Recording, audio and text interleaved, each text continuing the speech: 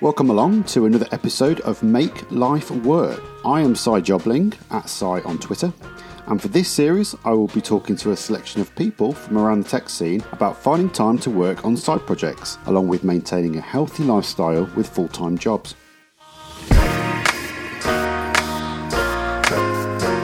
This week I've invited along Dan Blundell, tech lead at LGSS in the Midlands. I met Dan several years ago on the tech meetup circuit. Dan and I have a shared passion about tech communities and a lot of experience working with local government.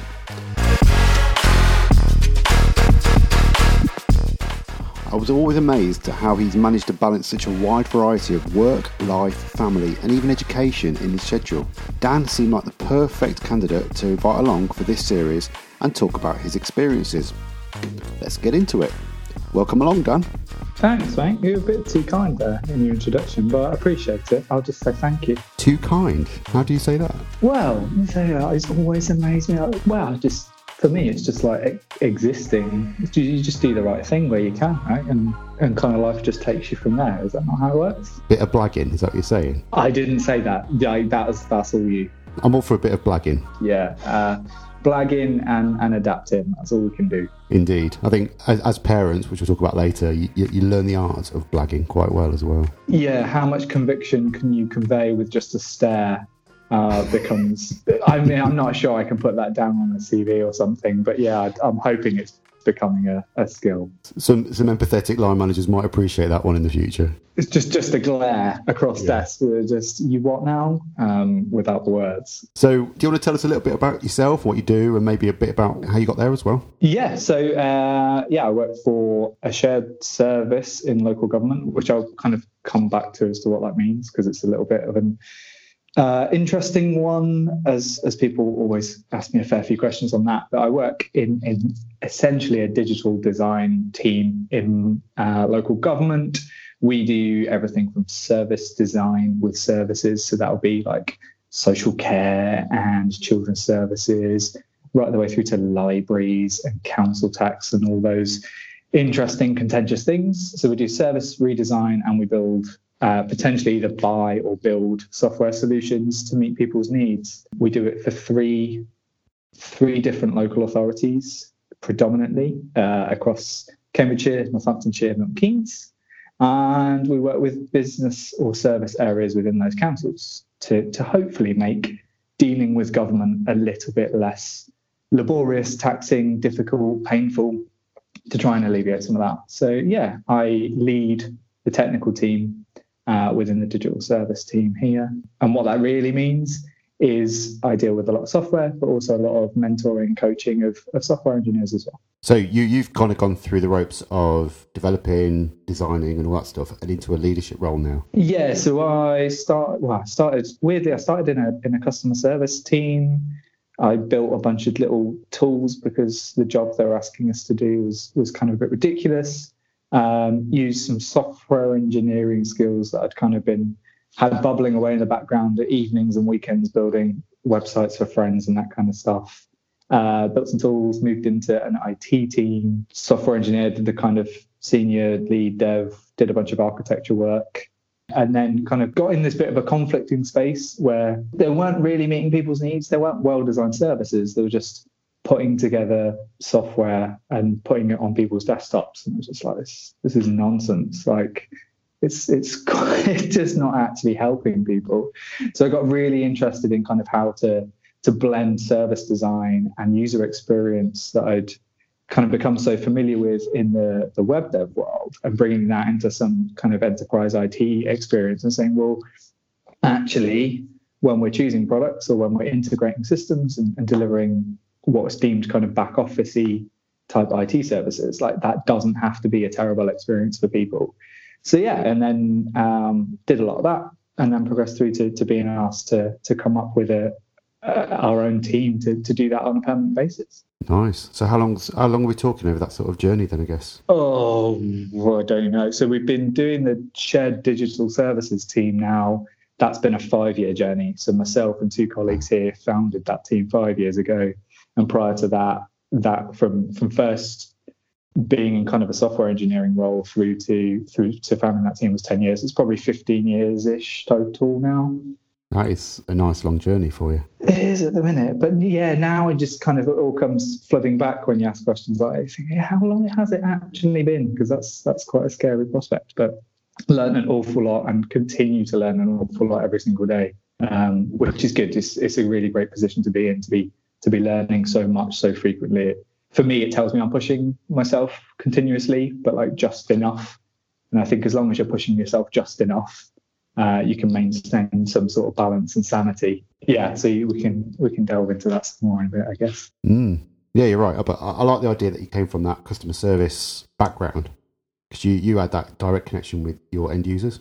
So you've always understood where they're coming from, rather than being a geek that generally sits in the background, looking at requirements, making it, and not even thinking about who's going to use it. So do you think that's helped your kind of career growth and the way you've gone with that as well? Yeah, I think one of the biggest advantages of that way, firstly, I think it's easier to learn it that way round, being very attached to the technology side or the ins and outs of the technology side specifically, and then having to learn or relearn about users and the way people experience what you create, I think is quite a challenging way to learn it, because the framing you have on the world and your role and everything else is quite fixed on solving problems from that viewpoint, as opposed to being exposed very early. I mean, even before that, I just worked in like all my kind of pub jobs and working in restaurants and that sort of thing through like mid to late teenage years. Like all of that kind of supported that experience of like, from the moment someone steps through a restaurant door, I was taught that that's part of their experience. They pull up in the car park outside. It's all part of their experience. And that just became embedded in my brain. And I think the most significant part of that kind of experience is actually how easy it is to build relationships with people after that, specifically bridging the gap between an IT team that I currently work in and service areas who just see IT as the computer they log into and their email and those kind of things. So helping people understand what's possible with technology becomes a lot easier for me, and has been a big advantage to me for building relationships with those people, because I can talk from experience about that customer experience and delivery side, is saying how it's going to affect their users and their teams, and the experience of their service for those customers is it's their language and it's vastly important to them, but it's about translating what technology is capable of into business value. And that's really all they care about, certainly in public services as well, where the competition is less. They're just about delivering value for money for taxpayers ultimately. And yeah, there are some difficult situations for people to be in, but ultimately it's about delivering good customer experiences. So to be able to join up direct customer experience and technology is quite a challenging task, but yeah, first-hand experiences help massively. I think it's interesting the fact that this is local government, local council. So, like you say, the taxpayer is the customer. They're going to give you money regardless, but they still want to see value for what they give you for. And I know what it's like when you want to renew your tax or make an inquiry, and how painful it can be with some local councils. So, how have you found working in that way?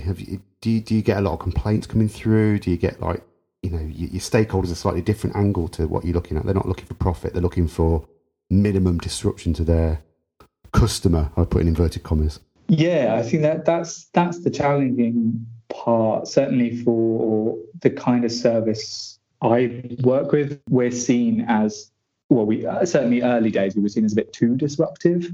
There is, generally speaking, quite a low appetite for risk. Certainly in some service areas, it is a matter of life and death. There are very vulnerable people that we work with, or the services are delivered to very vulnerable people. And we work with some healthcare organisations as well who are literally delivering clinical services to people. The value proposition to those kind of services has to be safe, and pushing the envelope with those people has to come out of trust and has to come out of this sort of more established relationship. which means that we have a very different internal policy within our team about how we generate ideas compared to how we maybe have a relationship of communication and dialogue with services we work with. We're not going to start talking to them about how serverless technologies are going to change their life. We're going to talk to them much more from how safely we can transition their service users from this process to the new one with minimal disruption and with all these safety nets in place and all the different things we thought about. So I think as well, like the investment goes in different places as well, certainly just people's time and the conversations and stuff. But it teaches, I think, some really, really good practices. It can be quite restrictive in certain areas, but that I would argue, back to kind of some of the stuff me and you have talked about previously around how in balancing that emotional drain of knowing which battles to fight and which ones to kind of endure and which ones to kind of just go, do you know what, this one doesn't matter. I don't need the emotional, I don't have the emotional capacity to kind of challenge that one right now. It's actually not that big a deal. We'll just move on to something else. But always, especially public services, always just pushing them to be a little bit better because their incentives are different. I mean, you sort of mentioned there, like there's very little competition compared to say a commercial outfit because you're not fighting for customers. To say that they've got to pay their council tax legally, but they want to see value out of it. And the politicians play a huge part. So there's an awful lot there, like really engaging every part of your organisation and really communicating well with people on their level so that it hits all the things that they value and they see that they're going to get something good selfishly for themselves. They're always going to need a little bit of that. But ultimately, we're here to deliver better services for people who need it the most. So, and that's a really good purpose-driven mission, certainly for me, to get behind every day. Yeah. Because I used to work in the fire service back in the noughties, really it was. And like you, I felt like there was a huge responsibility to do the service right for the right people. You're giving back to the community effectively, right? And it's a feel-good factor for doing that right. And I think you mentioned there, you got that responsibility. The customer, I'm going to keep putting inverted commas around that one, is just Joe Public. And a lot of them aren't tech savvy either or really want to pay. It's like a car insurance. You just have to pay it. But it sounds like you really you enjoy that. You did like the ethical angle of what you're trying to do as well. You feel like you're giving purpose back out of your job as well. Weirdly, it's reconnecting people as well. So there's a lot of people within certainly what we would deem like the more traditional aspects of public service, people who have typically been around maybe quite a long time doing similar sort of roles. And there's quite an energy that comes about from working with a team like us who are trying to bring in some maybe lesser known techniques on how to design services, or certainly evolving techniques on how to design services, and bringing in some technologies that most people don't even realize exist, but ultimately reconnecting people with their own purpose. So when we go and work with people that work with vulnerable children or children in care, particularly, those people, unfortunately, predominantly have to spend most of their time doing admin because it's all about the audit trail and making sure everything's safe in that environment. Whereas actually most of those people, when you get down to it, got into that kind of role to fulfill a purpose of making sure that children live safer, healthier lives. A bit like, I think teachers suffer a similar vein where most teachers, it's arguable, but are in that kind of role for very different reasons to wanting to mark an awful lot of books and fill in a lot of forms for Ofsted. But actually, that's what they spend an awful lot of time doing. And it's trying to reconnect people with who their real users are and what their real purpose is. And that really excites me. And that brings our team a lot of purpose and joy to do that kind of stuff. To just reconnect people with the reason they're there. That's nice. Nice to hear that as well. I mean, one thing that's in the back of my mind is when you come to local government, any government services, it's a very archaic industry, a lot of red tape, lots of processes in place. How do you find that has affected your lifestyle? Are they adapting to new ways of working, a bit more aware of, what industry want to try and do with their people? Can you tell us a little about your working arrangements, like what sort of hours you do, whether you work remotely much, and how that works for you and your team as well? So how our team works and how the rest of the organisations that we work with work are quite different. So we've tried to and have created a slightly more startup-like culture. Like we have said to the whole team, so including myself, we work from anywhere you like, really. Tends to be where your customers are. But because a lot of our work, well, almost all of our work is project-based, that changes a lot. So we have offices in Northampton, Cambridge, and Milton Keynes, but we also have offices that we can work from out in Norwich. We have a shared workspace, like a co-work space in London we can go and work out of. But equally, everyone is set up to work remotely. I personally do try and do at least 2 days at home a week, which helps me out massively. And then kind of 1 day a week-ish, give or take, from each of our 3 main offices. Strictly speaking, we're on 37-hour, 40-hour work week contracts, but you do what needs to get done. Some weeks it'll be less, some weeks it'll be an awful lot more. But again, we work flexible hours, we work flexible locations. Everything about it is really meeting demand and need. And I kind of try and justify and help the team out with that, and try and build a bit of trust with the team by saying, if that gets too much, it's our job as a kind of leadership team to either scale the team appropriately so that you're not working 60-hour weeks. We do timesheeting and stuff, but we don't do it in a sense of keeping a check. We want to know for how big is a project getting? Do we need more capacity? And all of that information is open with the whole team as well, so everyone knows what each other's doing, and how it's working. We've had occasions where people have spotted a friend of theirs in a different role working 20%, 30% more hours than they probably should be, and they flag it, and they're like, hang on a second, such and such is over there doing way too much. Do they need help? Or they'll flag it to someone else to make sure that's supported. So we've got a really trusting, open, safe culture going that's helped that. I'm quite proud of that part of what we do. Typically, the rest of the organizations we work with is a little bit less flexible, but we try and protect our team because of the kind of work we do to make sure that stays, and that's a big part of what we do. Oh, it sounds like there's a good balance going on then, and your management, as it were, understand the value of doing that as well. Yeah, hopefully so. We're kind of try and make sure that as long as we're producing quality work, how it gets done doesn't really matter. They're learning.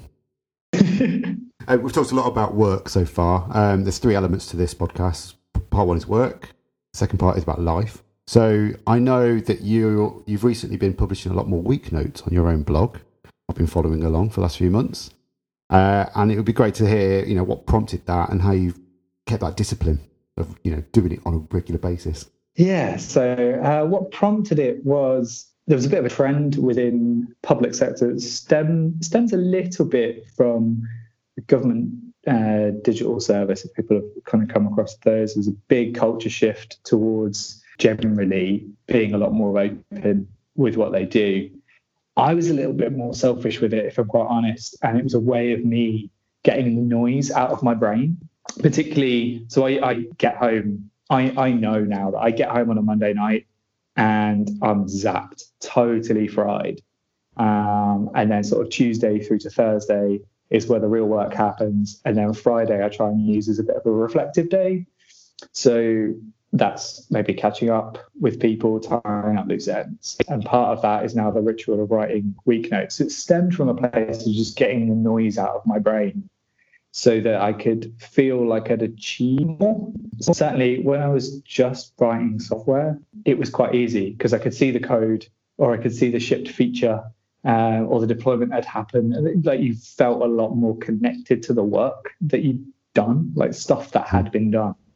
Whereas as I've moved into a more coaching, mentoring type, leading teams and people kind of role, there's less tangible stuff.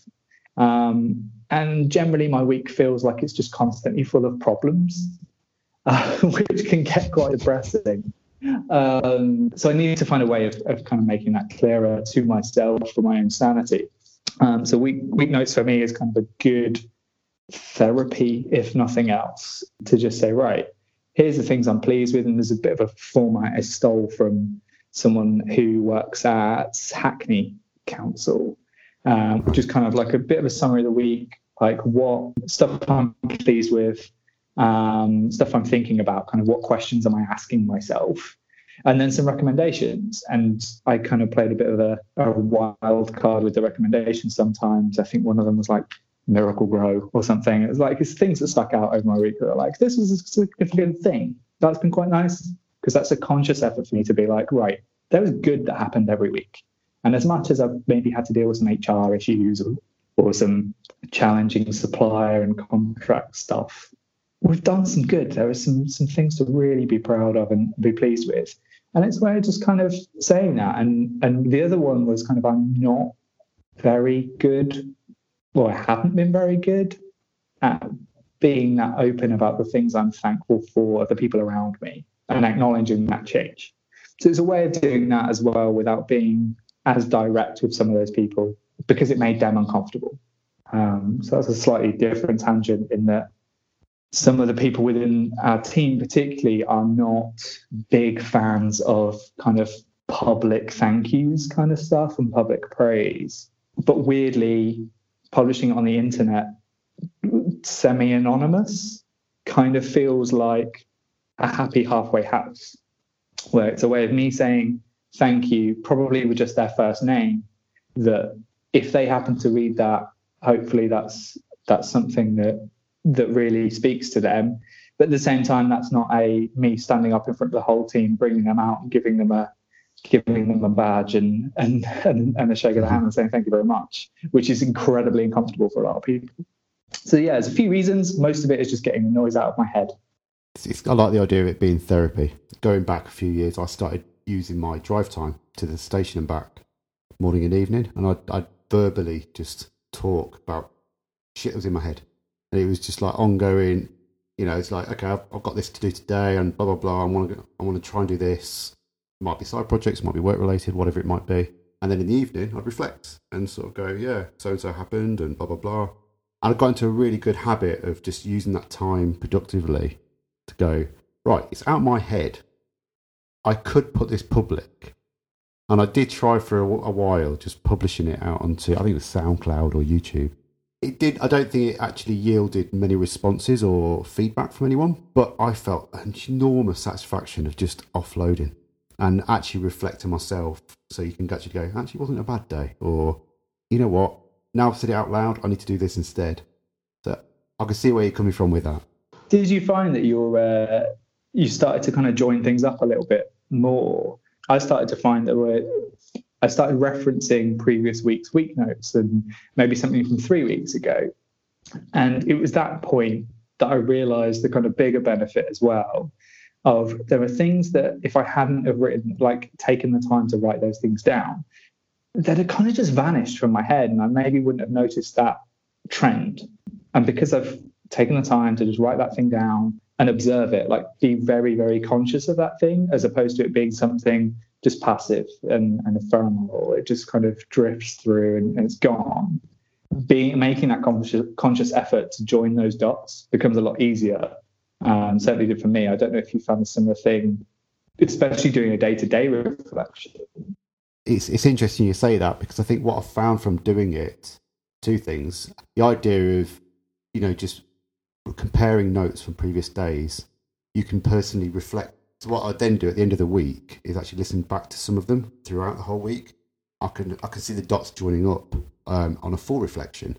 But as you say, when you're kind of in the mode of going, right, today I'm going to do that thing I talked about 3 days ago, or today I had a situation again like the other day, and I've learned not to do it this time. And so I think there's two angles to that. Yeah, rather than doing it iteratively and then big bang sort of approach, it does give you an opportunity to kind of realise what you're doing and what the benefits of it are of doing that. And I do encourage people to do this, to be honest. It's the week notes is a nice text-based format that, you can sit down and think about structuring it, maybe give it a bit of structure or something. And it's really easy to get that out on a blog. Audio is getting easier, but, it's nowhere near as streamlined as it could be. Yeah, it's certainly one of those that I think I think it's quite good just to just to take what comes easier to you as well. I know yourself, you do quite a lot with audio generally, so it's one of those formats that you're very aware of and easier access to, that kind of thing. Yeah, for me, it's much easier for me to just smash out a few words and then just go, oh, that'll do. And that was the other challenge, was especially the first few weeks. Sustaining it was quite difficult in the first few weeks. I guess it's a bit like anything habitual. First few weeks was really difficult because it was massively self-critical. Like, is this the right thing? Is this what people want to read? And then I sort of became a bit more selfish with it. It was just like, I kind of, with the best intentions, don't really care if this is what people want to read. It's kind of for me. So there, have that. And that was it. And weirdly, as soon as I did that, I actually got better feedback from people. So the more people started to say to me, or ask me questions about what I'd written, or say, oh, we had something like that, or can you tell me a bit more about this other thing? And some of it was transparency with the team as well. So there's an awful lot of stuff that was happening that a lot of the rest of my team didn't see. And because I didn't see it, they start to question what I do on a day-to-day basis. Whereas it was another way of making some of that other stuff visible, to say, all this other stuff is in my head and you don't experience it firsthand, but if you're interested, this is what it's all about. And it's kind of almost an opt-in way of people finding out all the other things that I've been having to mess about with. That's interesting. It really is. I love it's fascinating how people have taken this opportunity to write for their own benefit, like you just said. Who's this for? Was it for me or for an audience? And I think you've got to remember, before blogs, what did people do? They'd write in diaries. And they wouldn't want their diaries shared or published generally. Memoirs would come out maybe when they're dead or something, but I don't write for other people, I write for me. And it's the same for tweets, Instagrams, all the other things. I post things for my benefit. If anyone else likes it, great. But I'm not out for the likes and the shares. I just want me to have that opportunity to post stuff. Do you find it similar? Yeah, I think you can.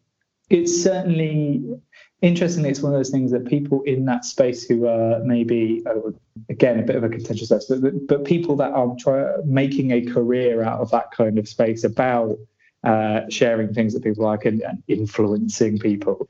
It's quite interesting because if you delve into any of those areas, a lot of the advice there is about people being much more authentic and honest with themselves and everything else, and that gets far better reach and interest. And weirdly, I think if you start from that space, a bit like starting from a kind of customer services and moving into kind of service delivery roles, I think that authenticity and that just like, this is for me kind of attitude, I think could just serve a much more sustainable aspect to your own mental health more than anything else. Like if you start from a place of, I actually don't care how many people like this thing or share this thing. It is for me, and it is honestly and authentically me, and so be it. And whatever happens, happens.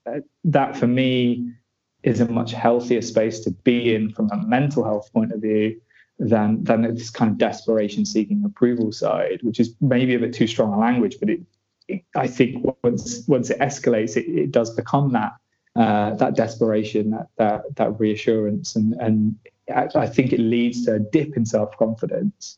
And I think that's, again, back to the week notes. Week notes for me really helped my self-confidence because it got rid of a lot of the clutter from my head, but it also gave me that little moment of acknowledging all the good we were doing. So knowing with that reassurance of actually saying, if it was just a diary, that's what I'd write.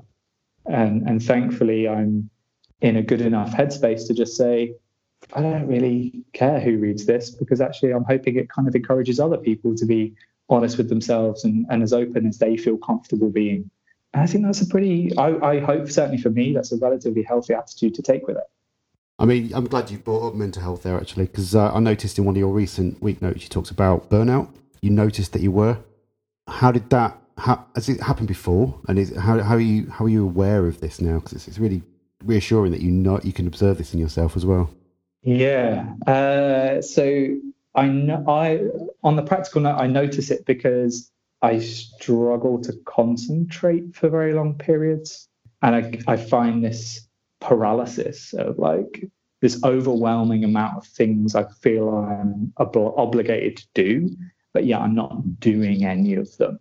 And I think weak notes to a degree helped me acknowledge it quicker this time. But also I've got a really, really good bunch of people, trusted people around me, that I spend an awful lot of my energy retaining those relationships and testing those relationships, which sounds slightly Machiavellian, but consciously kind of being aware of the people that I take my advice from in a really selfish way. Like, who do I listen to and who do I not? Whose opinion do I respect in certain scenarios and who do I don't? I think that for me is a big part of it. It's putting a lot of energy into self-awareness, knowing your normal habits, knowing what motivates you, what doesn't. For me, people lift me up. People give me energy.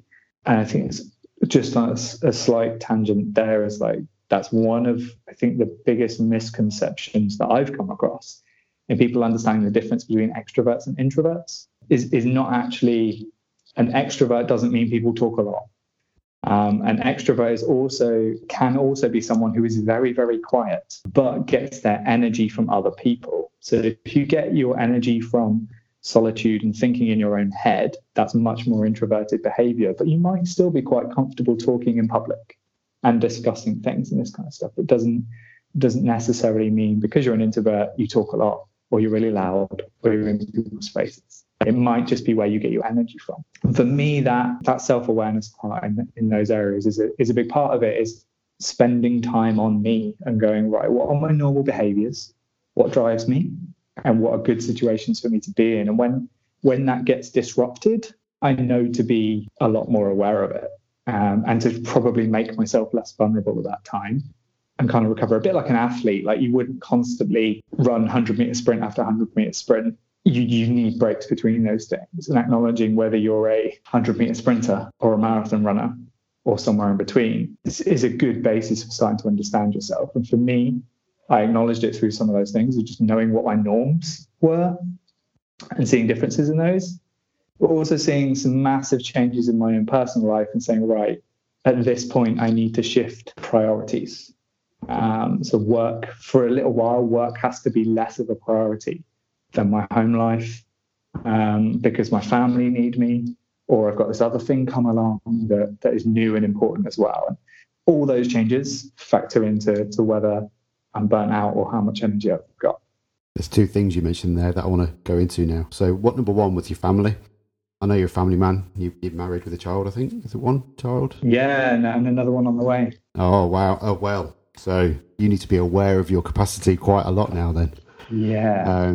Yeah, on that as well, I know that you also do a postgrad. So you've got this course going on, you've got a child with another one on the way, loads of work going on. How the hell do you balance all this stuff out between, do you give yourself schedules, or, is it just, do we blag it? Schedules is a start. So I guess this is one of the things that I've probably learned the most about, or I feel like I've learned the most, not about the topic, but certainly about myself in the last couple of years. So being able to do that, certainly having our first child, took the earth from underneath me in terms of priorities. I'm sure you've experienced the same thing. Suddenly everything I cared about, certainly for the first few months, was completely flipped on its head. Nothing else mattered but that little boy. To a degree, in those moments of panic and catastrophe, that would still be exactly the same. So they'd be the first thing I'd grab in my house in a fire as my family. But in the same vein, it's that I have to have a plan and a schedule and a structure, but I also have kind of in the back of my mind that list of what do I care about the most, what brings me complete love and is everything, and what are the things that will come and go. So in that respect, I have same routine happens if I'm working from home or going to the office, where I'll say goodbye to my family and close the office door and try and pretend that my office is underground in a bunker somewhere and that nothing else exists, which is always a challenge. But yes, it's quite a time boxed day. But if people need me, if something happens at home, thankfully I'm in a position where work is relatively understanding and flexible, so I can drop things and prioritize them anyway without too much of an impact. But yeah, so I'll say goodbye, do morning routine with my son and my wife, and say goodbye to them in the morning, whether that's from home or going into an office. Do a day, still speak to them over the day and keep in contact with them if they need anything, and then head home at some point, or come out of a cave at home, and kind of that time. There's sort of protected time in the evening for me, which is the moment I step through the door or kind of close the laptop or whatever until my son is in bed.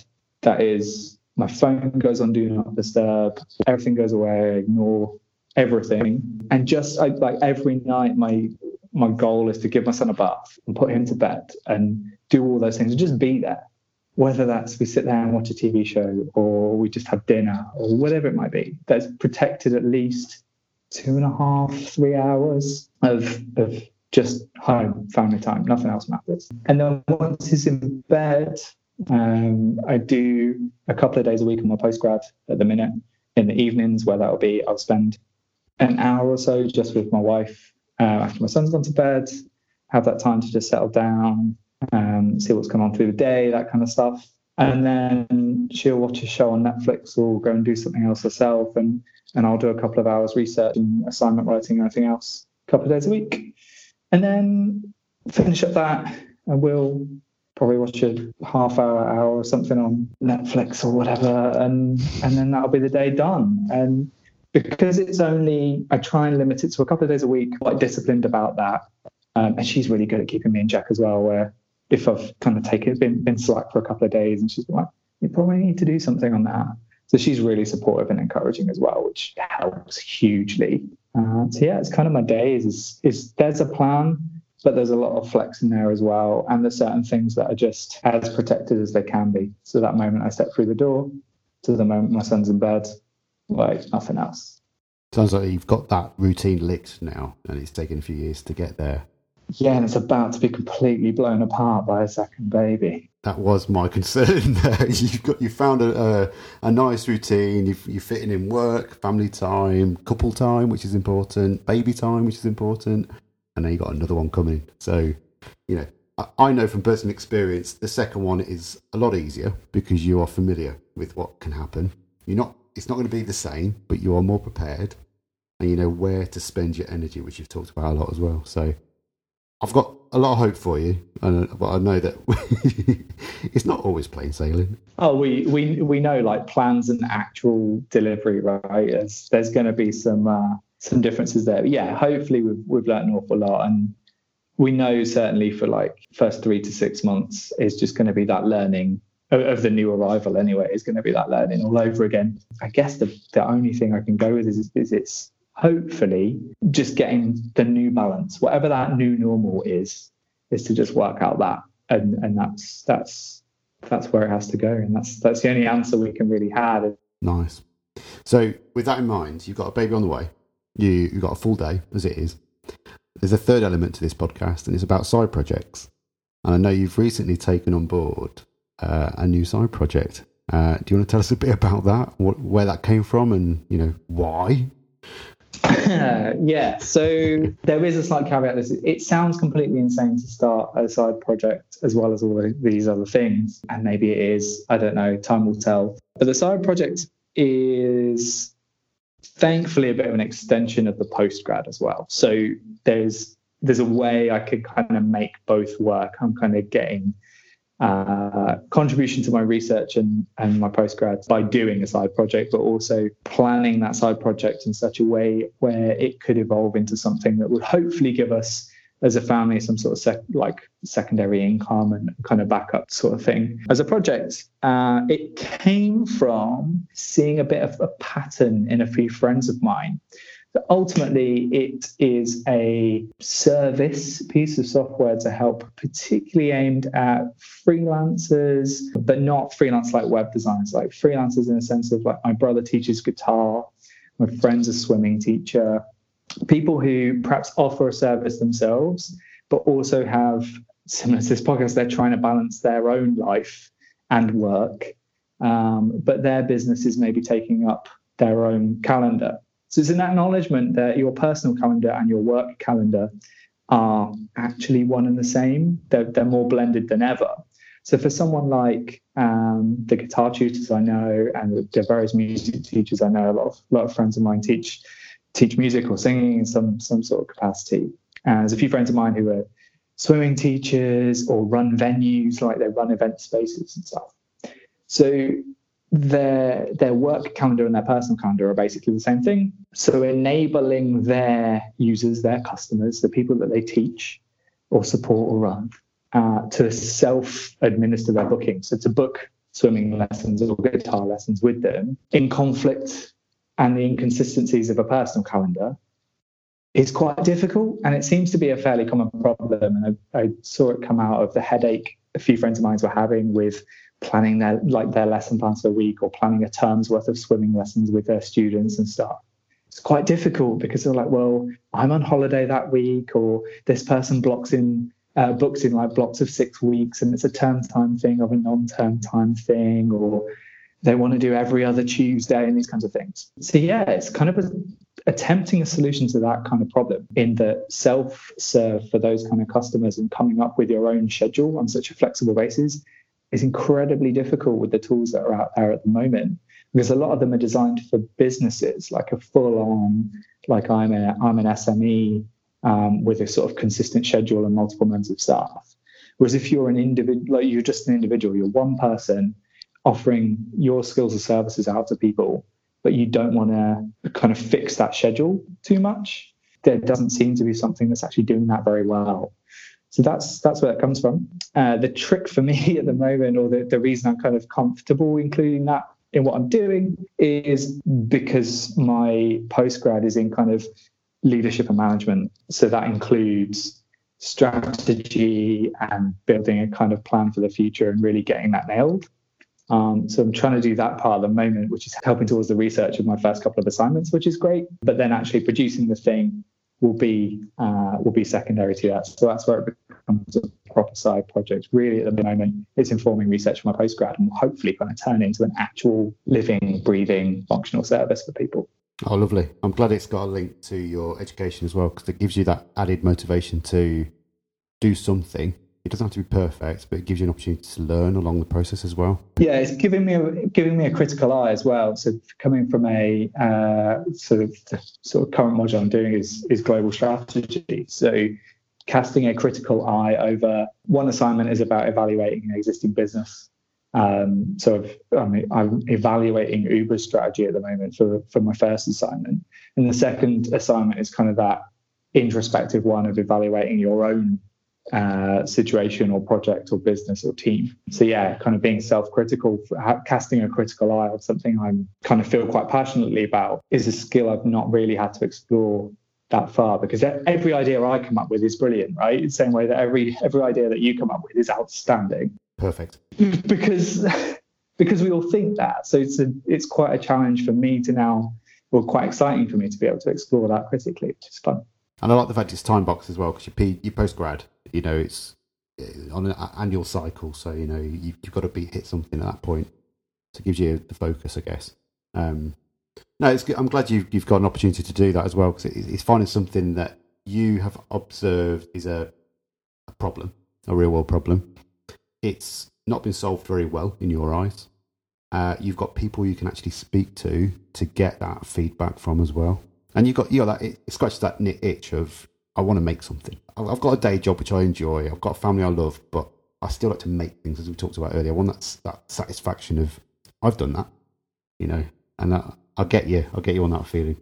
Similarly, I'm in a tech lead role where I don't get to make stuff anymore. I get to talk to people that make stuff, which is hugely empowering. Like you said earlier, that energy of other people making stuff and, enjoying that. But I still want to do something myself, hence the podcast, Yeah. So that's cool, man. I think we've been through most of the topics now, but I'm curious, what if you could give one tip to anyone who's coming into the tech industry or just starting out, what would be your number one go-to tip for them? Ooh, I think it's very easy to. I would probably say, certainly the advice I give a lot of people here, I think it stands to reason that it's probably more universally applicable, I'd hope anyway, which is don't be too drawn in by the new hotness, the new hype curve thing. As we get more connected, as we have more relationships and more access to loads of different information, and the rate of change increases, you go on Twitter and there's like 100 different things you could could pick up on and run with, right? There's a book I read, Execute, not too long ago. It's still be around in ebook format. There's a great bit of advice in there, and I'm going to steal it for this. Learn a tool. Doesn't actually matter what tool. So that might be your like pick a language and learn that super well. And just don't worry about the new framework that comes out, the next generation thing of like, isn't this awesome? Don't worry about that. Try and be relatively disciplined on learning a tool well. Master that. Because no matter what else happens, you've got that grounding and you've got that thing to relate other things to. And actually, as things evolve, you can still be producing. If you know your tool really, really well, you can produce an awful lot more quicker and execute repeatedly and consistently for people. And that'll be a really empowering, confidence boosting thing because you're still able to deliver. So learn a tool well. And actually, whether you picked Ruby or JavaScript or Python or whatever matters less at that point, if at all. So yeah, that would be my thing. Is like, pick a thing, doesn't matter what, ignore other people, and just learn that really, really well and get on and make stuff. I like that. Yeah, pick one thing, stick to it, don't get distracted, and use it, and become a master of it as well. Because I think a lot of people feel like they need to be good at everything now, especially when it comes to tech. There's so many areas to go into. And you don't need to. There are people out there that will do it with you. As long as you understand who to go to and what they actually do, that's fine. That's all you need. Just go off and then you use your skills in whatever you want to make. Because that means you'll enjoy it as well. I think so. And that's testament to, you look at kind of, you sort of alluded to there, like bring in people to work with as well. Like if you know that thing really well, people will be in demand of your skills. And for the areas that you're not so confident in or maybe haven't spent so much time in or haven't got so much experience to, there are communities of people out there who have those skills but don't have yours. And actually bringing those people together is a real advantage. And you're testament to that in setting up workspaces and communities and having a network of people that all founded on that. I know how well and how long you've spent building some really great connections that are always there. I know from my point of view, you starting kind of a Slack community not too long ago around bringing these people together and giving a space for people to just say, hey, I've got these skills, I really want to do this thing, but I need some help with design, or I need someone to help me build the back end of this thing, is a massive advantage. Good. I'm glad you touched on the side community there as well, because that's one of the main reasons I'm doing this podcast. I want people to realise that people want to make stuff on the side, but they struggle to focus, they struggle to finish, they struggle when it gets to like a blocking point. It's like, who do I go to? I've got no one to talk to. It's my own baby. And there are people that are doing that, but hopefully by having a bit of a community there to kind of go, I don't know the answer, but have you thought about going to these people, or just get another perspective on it? It normally helps as well. So that's cool, man. Final question really is, what's the next big life goal for you, work or play? But I think we know where this is going. Survive the next 6 months.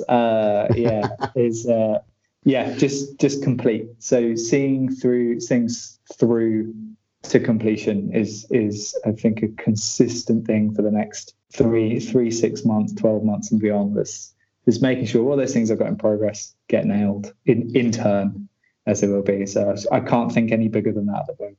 Prioritised accordingly as well. Baby first. Oh, of course. Baby first. Then some other stuff. It'll happen. Yeah. Excellent. Right. I think that's all. It's been great to have you on board. Thanks ever so much for joining me this week. Have you got any advice to anyone out there that's listening, where they can get hold of you and what to keep an eye out for? Yeah, just keep doing what you're doing. Be kind to yourself. I would say one thing that I try and remind myself regularly is it's maybe not that bad. And I'm Dan Blundell pretty much everywhere. So yeah, hopefully Google will do its job from that point. But yeah, thank you for having me on. It's always good to talk to you. Oh, it's great to have you on board, dude. Thanks for coming along. No worries. Take care, mate, and maybe we can invite you along in the future for an update on things. For all our listeners of the show, please let us know your thoughts of this episode and all the other discussions I've had so far. You can find me on Twitter as @Sai, or you can email sai@jobling.com with your thoughts. This podcast is available on Spotify, Apple Podcasts, and most of the popular podcast apps, so make sure you subscribe and leave a rating or review for us. Pop along to sidejobling.com/makelifework for all the series archives, show notes, and links for where to find everything we've discussed. If you'd like to come on the podcast to share your story, get in touch and we'll work something out. You can also join the Side Project community on the side by visiting ontheside.network, which will take you straight into our Slack workspace. That's all from me. Take care, and we'll catch up again in a few weeks' time.